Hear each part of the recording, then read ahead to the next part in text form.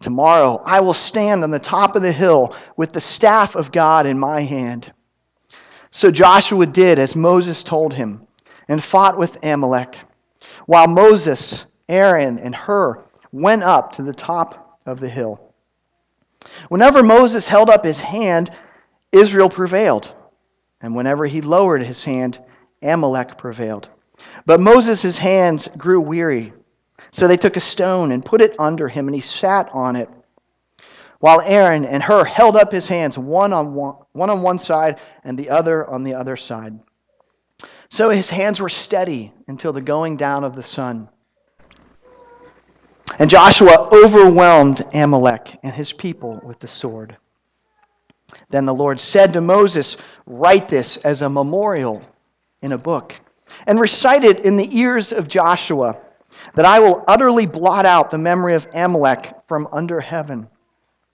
And Moses built an altar and called the name of it, "The Lord is my banner," saying, "A hand upon the throne of the Lord. The Lord will have war with Amalek from generation to generation." The grass withers and the flower falls, but the word of the Lord endures forever. Lord God, thank you for this passage. Thank you for our study of Exodus. Give us insight into what you were doing in their lives, what you did in the life of Christ, and what you are doing in our lives, and how we can tie those together. Give us great understanding. In Jesus' name, amen. Now, the Israelites have not been out of Egypt very long, and they've been struggling a little bit ever since they came out and they were miraculously saved from Pharaoh's army at the Red Sea, right? I mean, it was all singing and dancing and rejoicing when it first happens. But then hunger and thirst and fear and the reality of the wilderness set in. And it's nothing but wine, wine, wine. But Israel's problems have been internal. And today's passage brings in the new element of other tribes, other nations that were there, and they attack. And God is ready to teach His people that He not only meets all of their needs, but that He fights for them.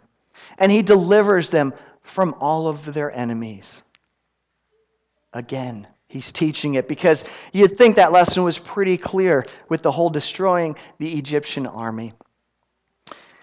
But there's a real difference between how God defeated the Egyptians and how He defeats the Amalekites.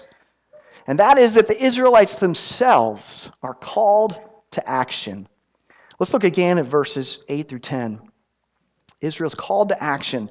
Then Amalek came and fought with Israel at Rephidim.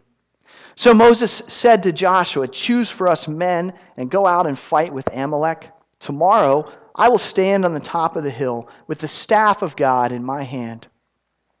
So Joshua did as Moses told him and fought with Amalek, while Moses, Aaron, and Hur went up to the top of the hill. Okay, so if you're a student of the Old Testament, you've read it, you know that they've got all kinds of enemies out there. And we usually kind of lump them all together. In fact, the Bible often does that. And so it's a little hard to distinguish between the Philistines, the Ammonites, the Hittites, the Jebusites, all the ites. And you may remember that Goliath, Philistine, but you may not remember much about the other tribes. Well, the Amalekites and the Israelites are like distant cousins, descended from two twin brothers. One brother who inherited everything, and one brother who was on the outs with his parents and with God. Remember in Genesis, Jacob and Esau. God chooses the younger, Jacob, despite the fact that he's a sneaky, scheming cheater. Right? Jacob ends up having 12 sons who become the 12 tribes of Israel. Right? Esau, however, marries several Canaanite and has a grandson named Amalek. Many of Esau's descendants are also Edomites, but who are Israel's enemies also. But the Amalekites are a thorn in Israel's side for a long time. They lived partly by attacking groups and plundering their wealth. And not only do they attack Israel here near the beginning of their wilderness wandering, but according to Numbers 14, they attack again a year later. And they're still around after Israel gets into the Promised Land. In fact, they're even around hundreds of years later when Saul is king. And he's ordered to completely destroy the Amalekites. But he doesn't. And in 1 Samuel 15, the prophet Samuel comes and rebukes Saul for his lack of obedience and kills the king of the Amalekites himself. I don't know if any of you have seen there's a show, or there was, on Tuesday nights, ABC, it's called Of Kings and Prophets, that is about Saul, David, Samuel. I actually think it's been canceled after 2 episodes, but I saw the first 2, and I think it was canceled because it's too violent and speculative and unbiblical. They're just making up all these different storylines and competing with the other violent shows. And I think it's just too much for Christians, and it's maybe too biblical for unbelievers. So pick an audience. But while a lot of the show is fabricated, the pilot episode features that incident from 1 Samuel 15, where Samuel kills the Amalekite king because Saul did not. I was just reminded of that a couple weeks ago, watching that. But back to our attack here. Moses reflects back on this incident later. Deuteronomy 25, 17 and 18. He says, "Remember what Amalek did to you on the way as you came out of Egypt," right? Referring to this incident. "How he attacked you on the way when you were faint and weary, and cut off your tail, those who were lagging behind you, and he did not fear God." It wasn't just that they attacked, but that they targeted the weary, the weak ones in the back. One commentary called the assault a mean, dastardly, insidious surprise on the rear and an impious defiance of God. I think that captures it. Now remember, when Israel was brought to the edge of the Red Sea and the Egyptians were bearing down on them, do you remember what Moses told the people to do? We just preached on it a couple weeks ago. Nothing. "Fear not, stand firm and see the salvation of the Lord. The Lord will fight for you, and you have only to be silent." Just watch. Well, that's not Moses' instructions this time. Verse 9, "Go out and fight with Amalek." This is actually the first time we meet Joshua in the Bible. And of course, he's going to be a huge figure by the end of Moses' life. But you wonder if Joshua's thinking, right, I'm taking a bunch of former slaves, completely untrained, unprepared for battle, and you're going to be again up there, standing up on the top of the hill, and I'm down there with the fighters. Sounds good. But Israel's going to fight. But if there's anything that this passage teaches, it's the necessity of God's help. Verses 11 through 13. Let's read that again. The necessity of God's help seen. Whenever Moses held up his hand, Israel prevailed. And whenever he lowered his hand, Amalek prevailed. But Moses' hands grew weary, so they took a stone and put it under him. And he sat on it, while Aaron and Hur held up his hands, one on one side and the other on the other side. So his hands were steady until the going down of the sun. And Joshua overwhelmed Amalek and his people with the sword. What's Moses doing here?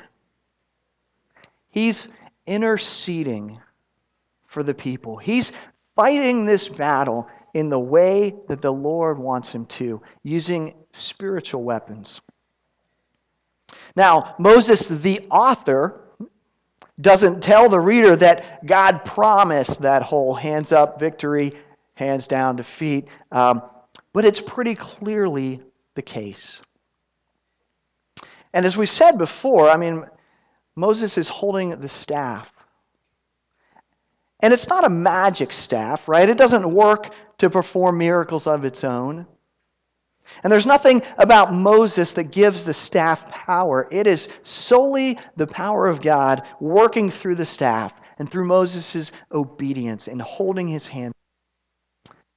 Here, the staff is the symbol of God's presence and power. And Moses holds it up to heaven, and God honors this sign that they were depending on his power to defend his people and win this battle against a superior military foe. Moses is an old man, though, right? He is an imperfect mediator. So Aaron, his brother, and Hur, who's probably his brother-in-law, probably Miriam's husband, they have to get him seated. And they each hold up one of his hands.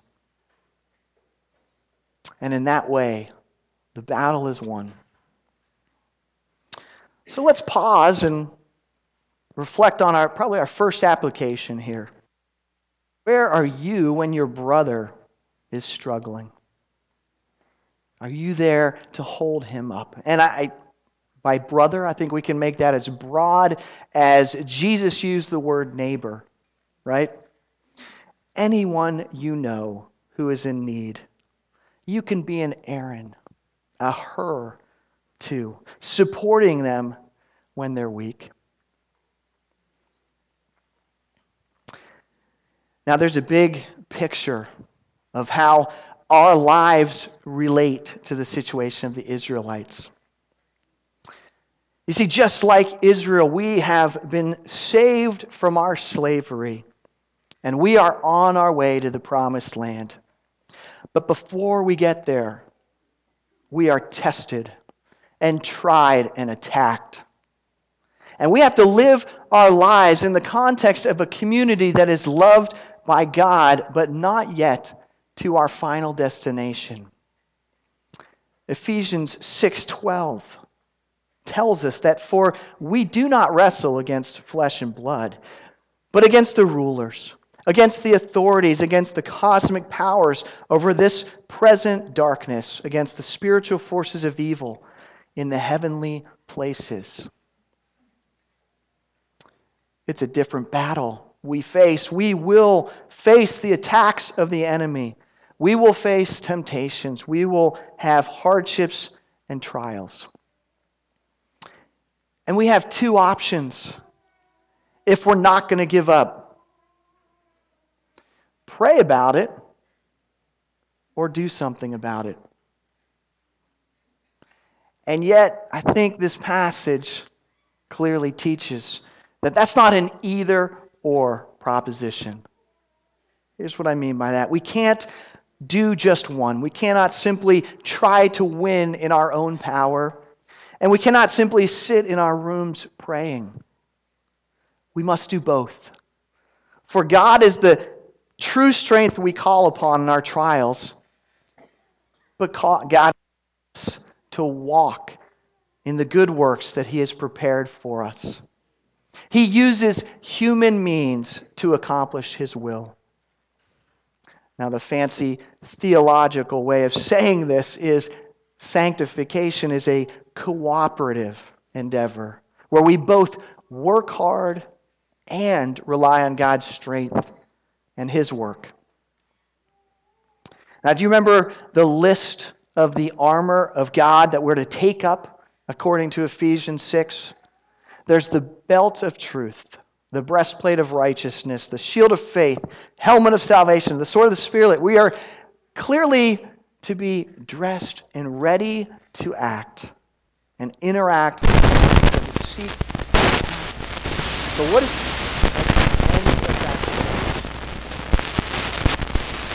Ephesians verse 18, praying at all times in the Spirit with all prayer and supplication. There is a great balance of relying on God to act and answer our prayers at the same time that we act and accomplish things He's called us to. Do you need a new job? Pray about it.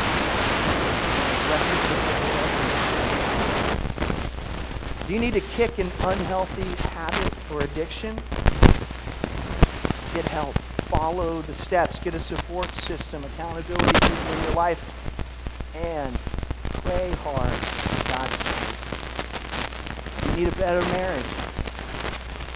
Hit your knees in prayer, and then sign up for the Family Life Marriage Conference, and go to counseling, cut cable, do whatever you need to do to give your marriage a fighting chance. Listen, if you don't feel like you're great at this, you probably will. Most of the time, I run around doing the things that I think I need to do and things that I think will fix and solve and accomplish God's work, and then I'm stopped. Man, maybe I should have prayed about that. I am a pastor, after all. But then there's an evangelistic opportunity. I'm sitting next to somebody in a coffee shop or on a plane or something, and then I'm all prayer. God, save this person.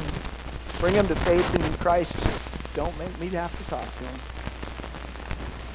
God calls us to both.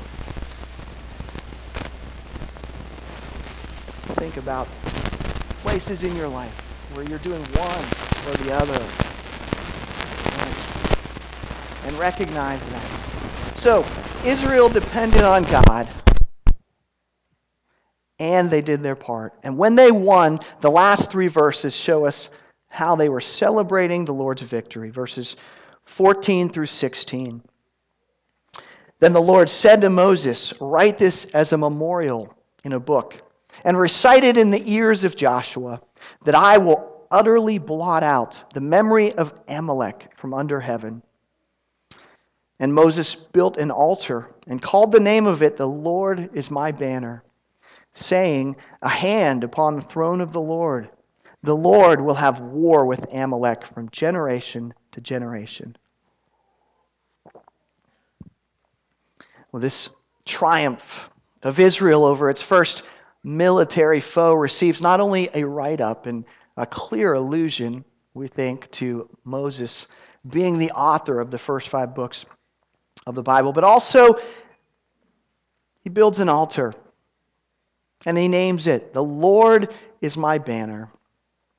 Philip Ryken explains a banner is a military standard, a piece of cloth bearing an army insignia and raised on a pole.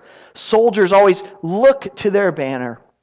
It establishes their identity. It helps them know who they are. On the battlefield, it also helps them keep their bearings and gives them courage and hope. As long as their banner is still flying, they know that the battle is not lost. That's what Moses' staff has been, but only as the physical representation of the invisible God. Last week's text, if you just back up to verse 7, the Israelites were asking, is the Lord among us or not? The Lord is my banner, is the answer. He is there. Now, the New Testament says that there is another physical representation of the invisible God. A man who was held up in the air as God's answer to the attack on his people by the great enemy. He is the banner that proclaims that God saves. In fact, his very name means God saves. His name, the Greek equivalent, Hebrew name Joshua, and that is Jesus.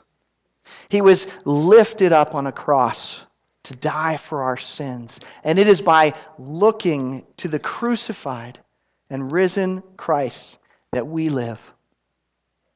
Jesus had to hang there and die for the victory to be ours.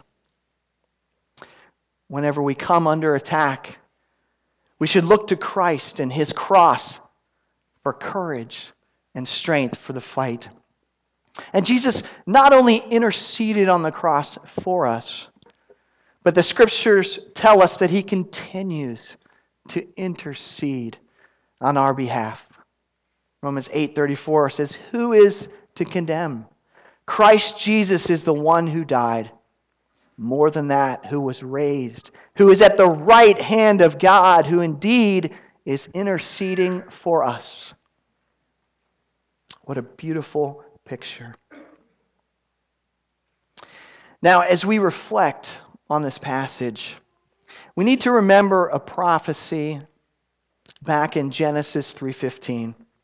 As God is issuing punishments after the very first sin of Adam and Eve, part of what he says is a curse to the serpent. And at the same time, it both frames the major spiritual conflict of history and gives the first indication of what the gospel and the work of Christ will look like. You remember what that said? "I will put enmity between you and the woman, and between your offspring and her offspring. He shall bruise your head, and you shall bruise his heel." Now, we're not talking about humans and snakes being pitted against each other, right? We're talking about the people of God being at odds with the forces of Satan throughout history. And in the Old Testament, it's very clear that Israel is God's people in conflict with the descendants of the serpent, who are its pagan neighbors. So this whole episode with the Amalekites is somewhat the beginning of a long chapter in this struggle. But as I said, this is also the first gospel promise, that a descendant of the woman would crush the serpent's head. And I think that's the ultimate way we point to Easter Sunday and the resurrection of Christ. Satan thought he had won when Jesus was crucified on the cross and killed, but the power of God to raise his Son from the dead, his perfect, sinless Son, who died as a substitute for the sins of God's people, ultimately triumphed over the power of Satan. Colossians 2:13 through 15 explains it very well. "And you, who were dead in your trespasses and the uncircumcision of your flesh, God made alive together with him, having forgiven us all our trespasses, by canceling the record of debt that stood against us with its legal demands. This he set aside, nailing it to the cross. He disarmed the rulers and authorities and put them to open shame by triumphing over them in him."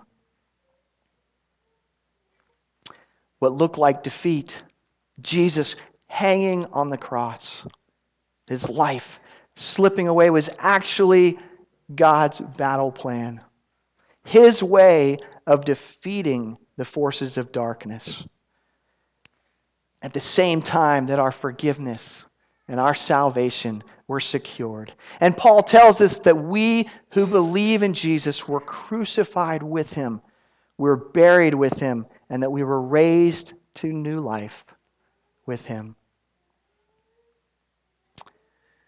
It's the most natural thing in the world to fear death, the great unknown. And the scriptures tell us that if you die and your sins count against you, you should fear death, because you will be separated from God for eternity. But when you trust in Christ for his salvation, for his saving work on your behalf, there's no reason to fear. Death, where is your sting? Grave, where is your victory? Defeated, destroyed. The cross and the empty tomb tell us that we have nothing to fear. Got one more scripture. It didn't make it into your outline, I'm sorry, but it's a great summary. If you want to pull your Bibles out to 1 Corinthians 15, I'm going to read verses 22 through 27. Because it points us ahead. For as in Adam all die, so also in Christ shall all be made alive. But each in his own order. Christ the firstfruits, then at his coming, those who belong to Christ. Then comes the end, when he delivers the kingdom to God the Father, after destroying every rule and every authority and power. For he must reign until he has put all the enemies under his feet.